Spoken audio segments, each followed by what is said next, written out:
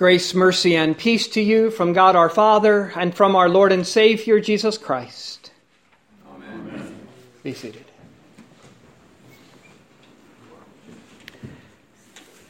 As a father, I want to teach my children. I want to teach them the difference between right and wrong, truth and falsehood, good and evil. I want to teach them by my own mistakes and with the wisdom gained by what I have gone through. I want to protect them from the mistakes I made and help them not make the same mistakes. And if you are a parent, I know it is the same for you. But children don't always listen. I didn't always when my parents tried to do this for me. And so it goes. Each generation, it seems, has to learn for themselves. It's hard for parents and hard for their children. It comes from our sinful nature, which always curves us in on ourselves. And in this case, in this way, I know what's best. I listen to me first. And only when that doesn't work, when I need help, then. Well, our Heavenly Father wants to teach His children too. He wants to teach us to know the difference between right and wrong, truth and falsehood, good and evil. He makes no mistakes, but has recorded for us in Scripture the mistakes His children made in the past. Old Testament Israel and the people in Jesus' day too. He wants to warn us against making the same mistakes and protect us from that danger. But children don't always listen. We don't always listen. Yes, God said this, but. And we listen to ourselves, not Him. And we go our own way, not His way. So it was with Old Testament Israel. They were in a bad way in Egypt. Slavery had pushed them to the limit and then pushed them some more. They were forced to throw their newborn baby boys into the Nile River. They spent every day under death as their reality. Seeing it, feeling it, living in the midst of it. Friendless, hopeless, they thought. But in reality, they were neither friendless nor hopeless. This too, the Lord would teach us. That our Father hears. The Lord heard their cry. The God of Abraham, Isaac, and Jacob heard their cry, for He was their Father. They always had His ear, even when they didn't want it. So the Lord heard their cry. And He gave them Moses to deliver them. Maybe not what they were hoping for or expecting, but exactly right. Not because of Moses himself, but because in Moses' hand was the staff of the Lord. And in Moses' mouth was the word of the Lord. And that was more than enough. And then after sending Moses, through Moses, God sent 10 plagues. Then God sent a destroying angel that left every Egyptian household weeping over the death of their firstborn son, giving them a little taste of the sting of death Israel had felt for so long. Then Israel was free to go. But their father didn't stop, but now led them through the desert, through the Red Sea. God provided for them manna from heaven, water from a rock. All they needed, God provided. And more. Yet what did God get in return? These redeemed, freed, well-fed, well-taken care of people complained. A little adversity, a little hardship, and they were ready to hightail it back to Egypt. And when they weren't complaining, they were going after other gods or having fun with the nearby pagan women. They found fault with Moses and Aaron and God. If everything didn't go their way and when they wanted and according to their liking. In short, you could take the Israelites out of Egypt, but you couldn't take the Egypt out of the Israelites. So all this, Paul tells us today, was written for us. That with these words, our Father is teaching us. That we might learn, that we might not make the same mistakes and do the same things. But do we listen? Do we pay attention? Or do we complain when the littlest problems arise? Do we want to go back to our own sinful Egypts? Do we forget all the Lord has done for us and given to us? Do we want everything to go our way, the way we want, and according to our own liking? And do we realize that if they did, the predicament we'd be in? For our ways only trap us in sin and death, unable to free ourselves from sin's slavery and Satan's hungry jaws. That's the road Israel was on. So God, in love, disciplined his children. Plagues and serpents he sent, but they deserved far worse than that. And what about you? Do you think now God just winks at your sins? That he chuckles at your rebellion? That he laughs off your stubborn, unrepentant ways? All this, Paul tells us today, was written for us. So maybe we ought to listen to our Father. Maybe his word is helpful and true after all. Maybe we should be thankful for the plagues and serpents in our lives, the troubles and hardships sent to help us,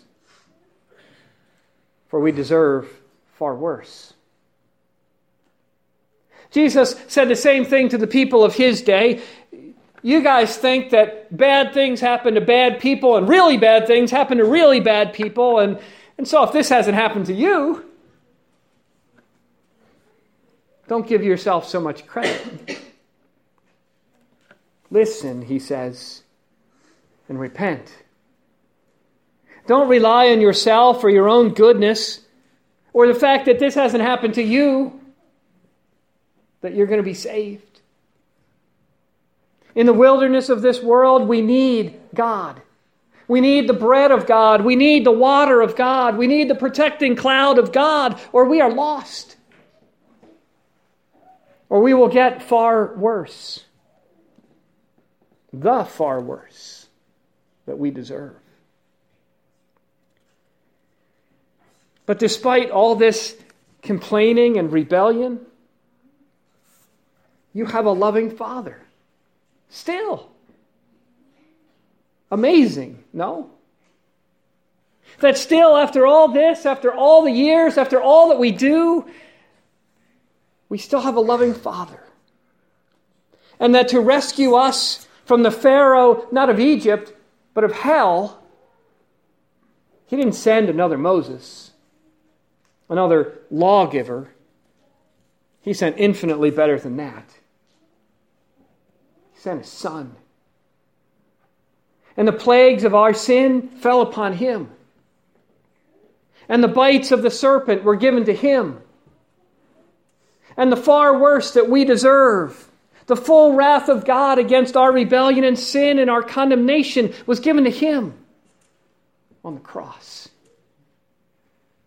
and the jaws of death clamped down tight on him.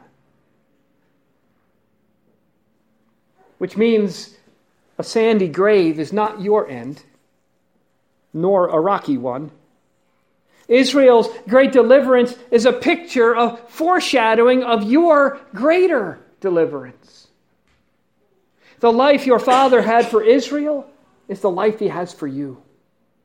You now have been ransomed by the blood of the Passover Lamb of God. You have passed through the waters of your baptism. Instead of manna and quail, into your mouth is placed the body and blood of God's Son. He is the rock from which was struck and from which pours forth all that you need for life. From him you are washed, you have drink, and you have life. Because the rocky grave was not his end either. That tomb is empty. Now, you can turn from all that and go back to Egypt. Sadly, some do. But your father sent Luke, and he sent Paul, and he sent his Spirit to write this for you, to teach you, so that you won't. But that when your sins weigh heavy on you, when temptations pull you hard, when the wilderness of this world seems vast and endless, when sadness seems to be your daily bread and tears your daily drink, and you seem friendless and hopeless, you hear the love of your Father and turn to him in repentance and faith. For his love for you is never 50% or even 99%. But as it was even for rebellious, stubborn, stiff-necked Israel, always 100% for you. Now the world, under the spell of Satan, will try to convince you otherwise, that your heavenly Father isn't so good, just as earthly fathers aren't so good and often fail. So turn away from God to this pleasure or that, to this better teaching or that, or this way or that. But none of those things Satan offers will give you what you need. But Christ does. He already has. And he won't stop. For take a lesson here from Israel too. If God would even forgive them for all they did and how often they did it, he will for you as well. His forgiveness and love are that big. His cross and atonement are that big.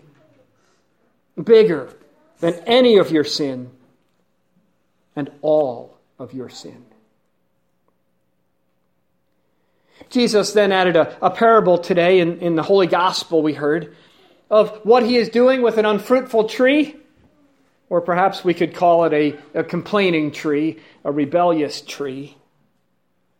Don't chop it down, he says. Don't give up on it. Let me dig around it and manure it. And in other places in the Scripture, we are told he is pruning it too. Caring, loving, helping, coaxing, providing. Though the digging might hurt a bit, the manure stink a bit, and the pruning may be scary a bit. But it is good, and for your good. Learn from Israel and from the Scriptures, and believe Egypt does not have what you need. Only your Father does. So what is this fruit then that our Lord is working in us? Well, that we would listen to him, to his word, and maybe to the father and mother he gave to us.